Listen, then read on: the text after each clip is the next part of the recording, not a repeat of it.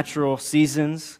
Depending on where you live, you have seasons that are defined, and they may or may not affect you, I guess, depending on where you live and how you work. But there's things that just give shape to our lives. There's things that put rhythm to us. If you're a student, your life is shaped by this, or you're a parent of a student, your life is shaped by the calendar of the school year.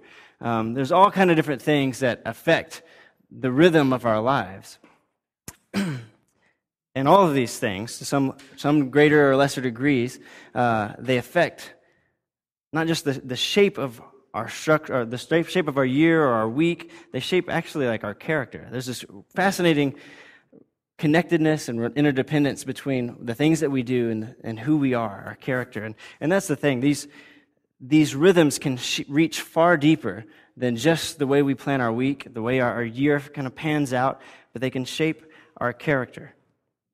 And so the Anglican tradition, we try and take this truth seriously, and so we embrace the church calendar, we embrace the Christian year, because it helps us to dive into the life of Christ and to be shaped by a rhythm that immerses us in the life of Christ and in the mission of God. That is the story that we need to be shaped by. That is the story that needs to shape our living and our thinking and our being in this world. So from Advent to Pentecost, we walk through the life of Christ. We anticipate Christ coming. We walk in His ministry. We look at His passion. We spend a lot of time looking at His passion through Holy Week. We enter into that really hard and really deep. And then for 50 days, we celebrate the resurrection, and we stop and we celebrate His ascension. And we recognize that it occurs and that He gives the Holy Spirit to the church at Pentecost. And in that walk through the life of Christ, we're not just getting a yearly history lesson. What we're doing is we're allowing this rhythm and this journey, which is context, it's seated in the context of God's mission. We're allowing it to shape the way that we view the world, the way that we view ourselves, and how we are to participate in it. God's mission is one of world renewal. It's to redeem all things, the whole of creation. And we're not just passerbyers in it. We're not spectators for this. We are called to be participants in this. This is a mission that you and I are called to participate in. So we saw at Pentecost, the Holy Spirit comes down, and it's like God handing off the baton to His church and saying, now as you've seen Christ participate in this mission, it's your turn. You go and live this. Live out the resurrection. Live in a way that points to this new life. Now, after Pentecost, the church calendar season changes. The rhythm changes. And no longer, this is a season we call ordinary times. So rather than specifically focusing on a time in Christ's life, it opens up. This is an extended season to walk in Christ's light and to grow in Christ's life and to embody Christ's love. This is a season in which we explore and exhibit what it means to be Christ's ambassadors in this world. People who strive to look like Christ in our thoughts and in our words and in our deeds. It's a time that we recognize that Christ's work and God's mission is to be continued in and through us. And so we got to keep looking at Christ because He's the one that we look to. We look to Him to see how He participated in God, how He participated in this mission. We got to look to Him so we can stay attuned to this mission and how He participated in it, because looking at Him shows us how we can participate in it. And so this morning's gospel passage does this for it. It opens up two ways that Jesus participated in His Father's mission. And as His disciples, we are to be the ones who are watching Him and looking at it and learning what He's doing and how we can then participate in it. So the question that we have to ask the Scripture this morning is, what do we see? If Jesus is participating in God's mission, what do we see? Well, we see Jesus entering into this town, a town called Nain, where He and His disciples encounter a funeral procession. So the atmosphere already is not a happy one, right? I mean, funerals generally aren't celebratory kind of atmospheres. It's mournful, it's sad. Death has reached into this community and it's swallowed a life. It's caused heartache, and it's left devastating social consequences in its wake. But we see Jesus inserting Himself into this painful and broken situation. But things are ratcheted up in the text when we see it's teased out. This brokenness is teased out as we are introduced to the person who's hit hardest by this tragedy, the mother. Look in verse 12. So we're in the Gospel, Luke 7, 11 through 17. But in verse 12, we're introduced to her. It says, as Jesus drew near to the gate of the town, behold, a man who had died was being carried out, the only son of his mother, and she was a widow. Now that statement, the only son of his mother, and she was a widow, is a dense phrase. Gregory of Nyssa described this statement, Luke's summary of this mom, as being the sum of misery in a few words.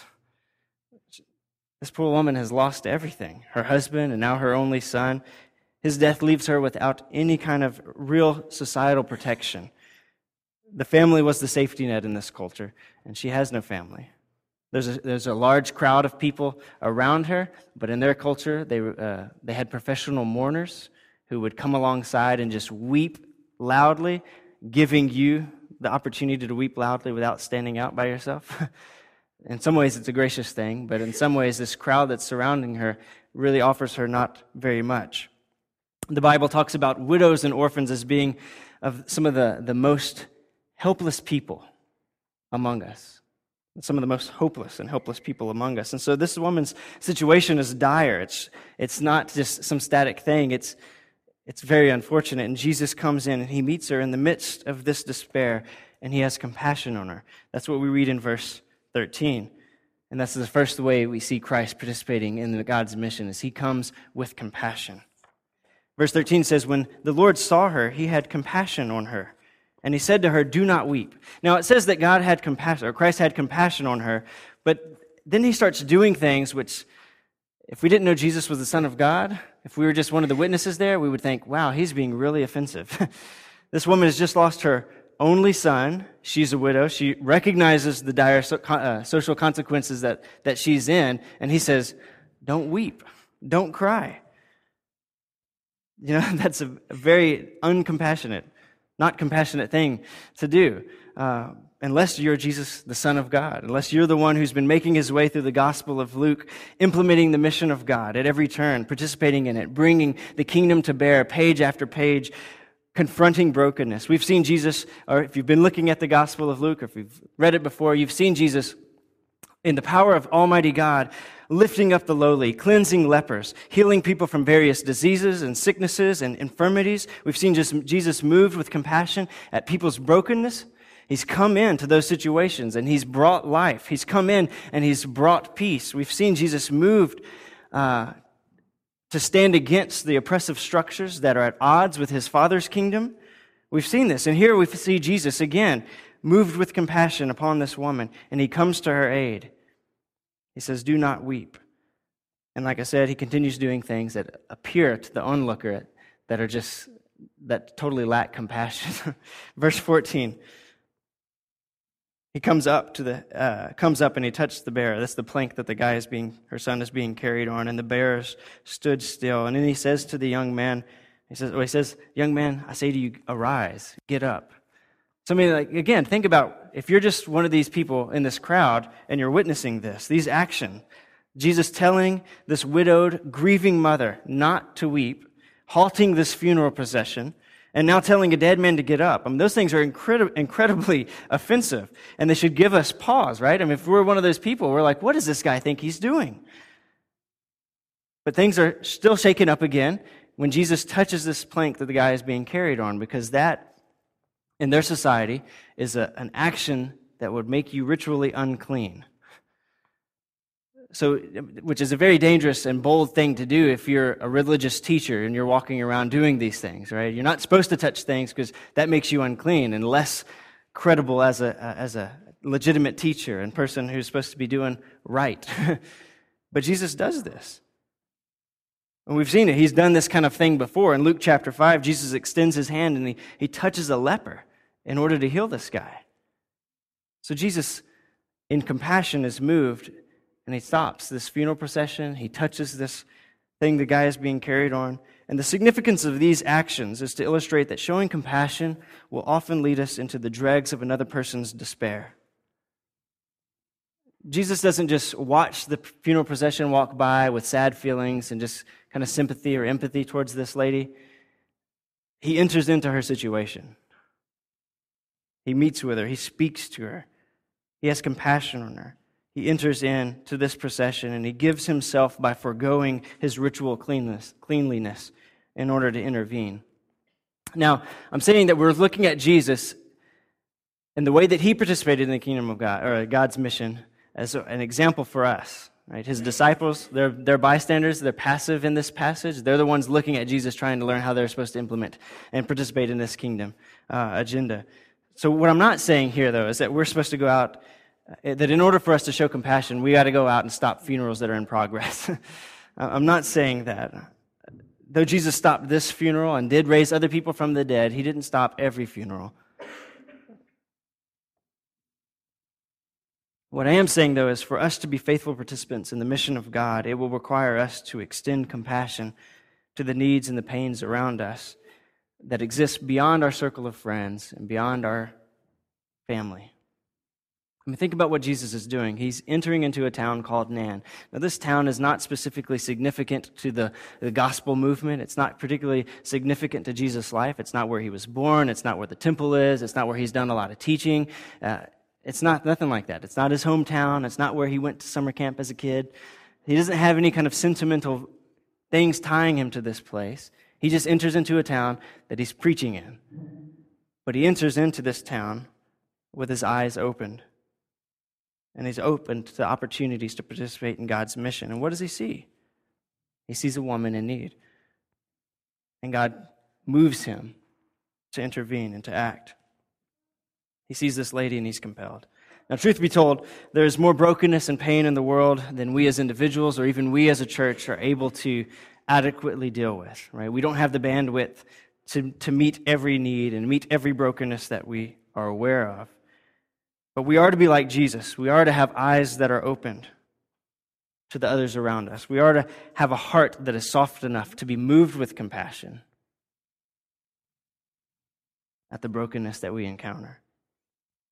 So I'm saying that as we as a church, we've got to have eyes to see. We've got to look. We've got to look. And we have to feel. The word compassion here means that. It means to be moved emotionally. Not just, oh, it's the right thing to do, but it really means to have an emotive effect to this. We've got to feel. We've got to have compassion. Opportunities for compassion are going to come in all shapes and sizes. And like I said, there's going to be too much for us to actually do, but we've got to get busy doing something. And sometimes they're going to come in the form of just grieving with somebody who's lost somebody. Sometimes it's going to come in the form of celebrating with somebody, something that's really significant in their life, and maybe it's not so much significant in ours, but we've got to celebrate with them and help them to enjoy that and press into that. Sometimes it's going to come in the practical and tangible way of meeting a financial need or bringing a meal to somebody, something like that. I think other times, and perhaps most of the time, it'll come in the form of a relationship and just sitting with somebody, listening to them, being a presence in somebody's life. As we look at this story in Jesus' life, we see him acting with incredible passion. And he's moving into the very depths of this lady's experience. And we are called to do likewise. We're not called to just stand to the side. We need to see. We need to look and live with compassion. So that's the first thing. We participate by showing compassion. A second way in which Jesus participates in the mission of God is through life-giving actions. And this one's kind of tricky, okay? Jesus actually brings somebody back to life. He does this, right? He tells the guy to get up in verse 14, and in verse 15, it says, and the dead man listened to him. He sat up and began to speak. And then Jesus gave him back to his mother. So this is what Jesus does. His life-giving action is he brings a dead man back to life, actually gives him life again, and then he gives this guy who's brought back to life back to his mother, which is Jesus bringing this woman back to life, giving her new life. Now the tricky part is this, that this is a miracle in which Jesus can participate in, which is really difficult for us. I don't know how many of us are going to be able to go and say, hey, to a dead man, you should get up, and he actually get up. But Jesus is doing far more here than what we are supposed to do, and just speaking to how we participate in the mission of God. He's demonstrating that he's the fulfillment of the Old Testament prophetic hope, that in him the Messianic age has dawned. He's doing something more than what is expected of us and how we participate in this mission. He speaks to this man and he listens. Death is reversed. Death's power is shown to be inadequate and insufficient in the light of Christ's power. And the people witnessing this miracle are frightened. They're terrified to the core. Now try and put yourself in one of their positions, right? Even if you're like the coffin bearer. Can you imagine this guy stopping you? And you're thinking, this guy's so rude. He's stopping this poor lady. And then he says, dead man, you need to get up. And the guy actually does. I mean, that is the kind of stuff that makes people faint and sends people running. It doesn't say exactly what happened. You know, were they so afraid that they dropped the guy? That's kind of what I'm thinking. That's what I would have done. Fear seized them all, is what it says in verse 16. Fear seized them. Regardless of their specific response, they're unsure of what to do with Jesus. But they don't make the mistake of thinking that Jesus is some kind of magician who's traveling from city to city doing crazy things. They realize that Jesus is something special, and that in Jesus and in this miracle, they experience God. In verse 16, it says, fear seized them all, and they glorified God, saying, a great prophet has arisen among us, and God has visited his people. So this passage echoes the Old Testament passage that Aaron read, right? There's this widow with an only child, and the child dies, and he's brought back to life and given back to his mother. Now, that was Elijah. Elijah was one of Israel's great prophets. And here, Jesus is doing something, and everybody witnessing this, who's steeped in Jewish kind of life, which are going to be these people in this town, they're looking at this and seeing echoes of this First Kings passage of Elijah. And then what is their response about Jesus? Well, Jesus has got to be a great prophet because he's able to do something that the prophet did. But he does something more than the prophet did because the prophet had to stretch himself out over this child and pray 3 times, Lord, give life to this kid. Jesus just says to the guy, wake up, get up, arise. And he does. So in this miracle, Jesus is demonstrating that he is greater than the prophets. Jesus only speaks to this man, and he responds. So this miracle is a statement about who Christ is, but the people are still unsure of what to do with Jesus. And so they know at least that he's a great prophet, but they also recognize, too, that God's presence has been among them. The phrase that God has visited his people is a common phrase throughout the Old Testament. It's usually attached to events like the Exodus or in the times of the Judges, whenever God would raise up a deliverer who would defend them and lead them out of their oppression from their enemies.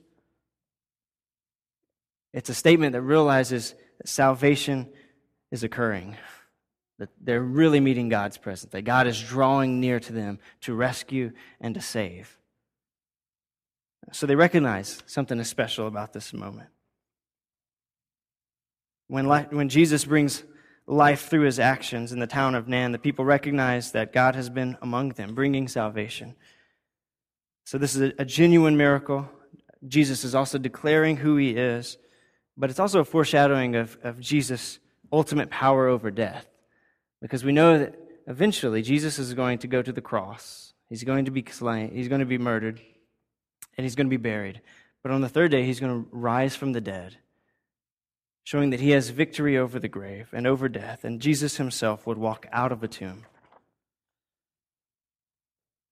But what I'm saying, so all those things are important and good for us to think about and know. But my whole premise this morning is saying that this passage is showing us how we can participate in God's mission by looking at Christ and seeing what he does. Christ does life-giving actions. Probably what Christ does in this passage is beyond the capacity of what we're going to be able to pull off in our lifetime. But as people who have placed our faith in Christ and our trust in him, we are new creations. We are made new. Which means that our very life is an example of his life and is a gift to the world. So in our living well, we're going to be able to do actions, whether it's relating to one another, whether it's the way we spend our money, the way we spend our time, all of those different kinds of tangible things. Those can be life-giving moments. as an individual kind of basis. Sometimes it's life-giving for you to say, I'm not going to watch TV this week or this time. I'm not going to watch TV for a while. We go through seasons where we say, for me to have life, I've got to do this. I've got to read Scripture. I need to not do this. I need to do that. You can fill in the blanks there. And when it comes to God's mission, there are definitely things that we've got to do, and that's be a witness and be a testimony to Him. Now, I'm going to purposely leave life-giving actions kind of vague for us this morning because I think it fleshes out in so many different ways as we are walking with Christ. But I want to tie it into us living as new creations, us living out the resurrection in our lives. And we want to use Paul as an example. Paul does this for us. In Galatians chapter 1, verse 13 and 14, we were introduced to his way of life before coming to Christ, before being made new. And it said, "For you have heard of my former life in Judaism, how I persecuted the church of God violently, and I tried to destroy it. I was advancing in Judaism beyond many of my own age among my own people. So extremely zealous was I for the traditions of my fathers." So here's a picture of Paul and his life prior to him being changed by Christ, being made new. He's a violent persecutor of the church. He's a man who's zealous for his tradition. He's depicted in the book of Acts as a guy he's depicted in the book of Acts at Stephen's murder as a guy who is cold, who's unfeeling. He's a guy who gives full approval of this brutality towards Christians. That's the kind of person he was. But God visits Paul, and He makes him new. His life is utterly changed by it. He goes on from being this violent persecutor of the church to proclaiming salvation in the name of Jesus' name, in the name of Jesus. And the effect is that when people see him, when they hear of his new life, they can't help but say, God has been among us. God has done something in this guy. And it causes them to praise. Notice Galatians chapter 1, verse 22 through 24. He said, "While I was still unknown in person to the churches in Judea that are in Christ, they were only hearing that it was said, 'He who used to persecute us is now preaching the faith that he once tried to destroy.' And what happened? What was the response? They glorified God because of me."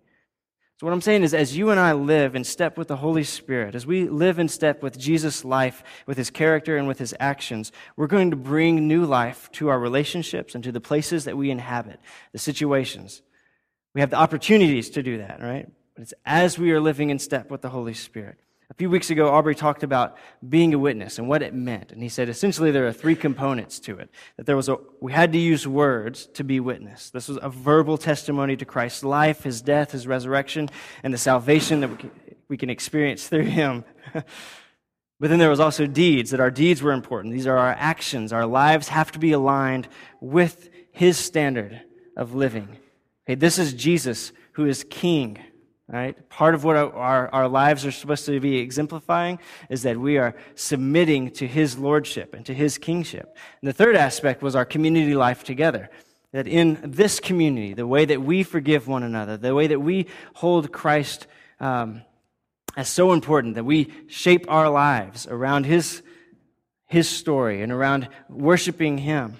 Those are the things that are going to reflect to the world and cause the world to say, something is about this. It gives plausibility, as what Aubrey said, to the claim that Jesus is Lord. Not that He is just our Lord, that what we're doing is in some way disconnected from the outside world and from history, but He is the Lord.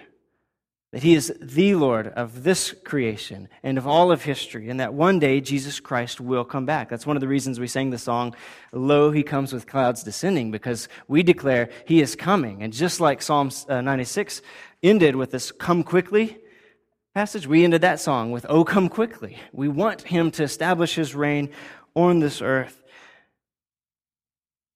And when you and I, when we are participating in the mission of God, when we are aligning our life to Christ and allowing our lives to bring life to other people and to other situations, people are going to respond to that. They're going to see God's hand. They will say, God has visited us, and He will be glorified.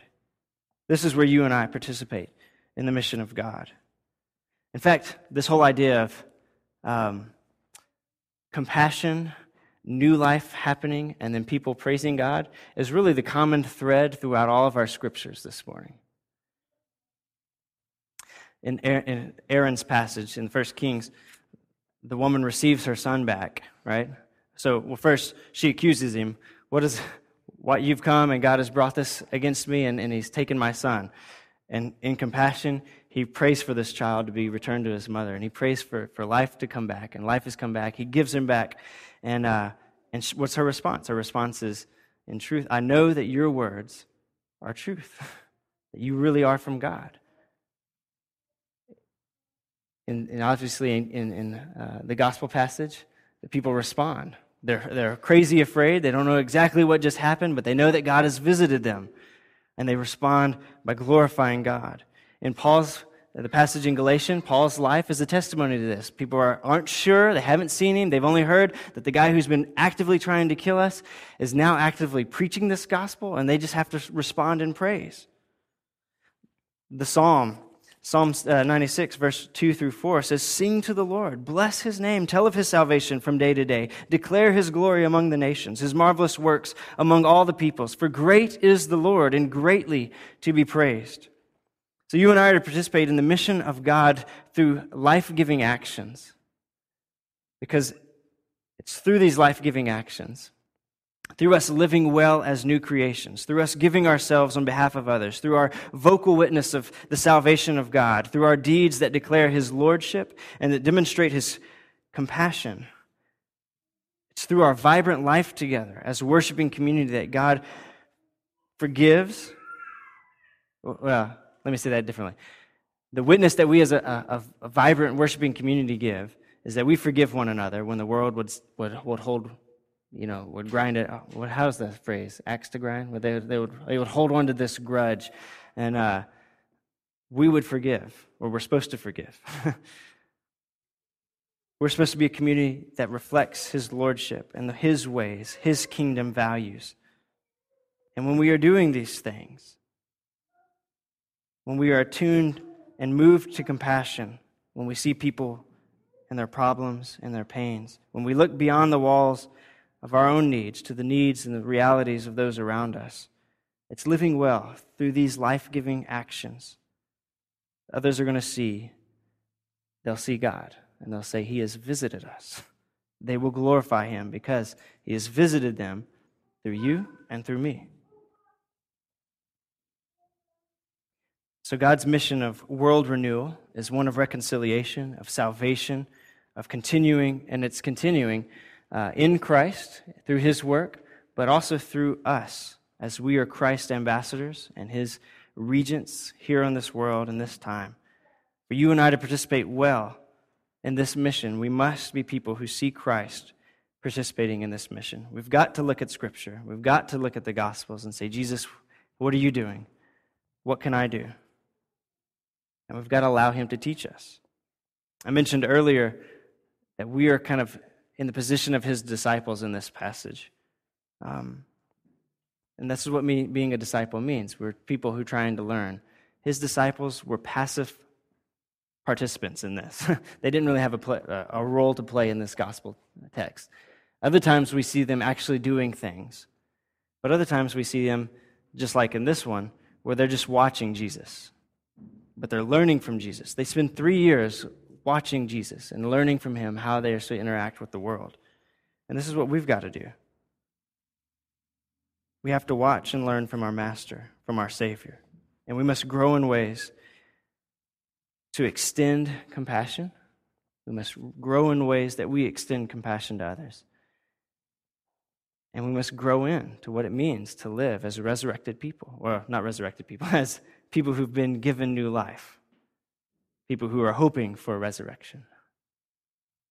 And that hope is not vain and it's not lost. It's real.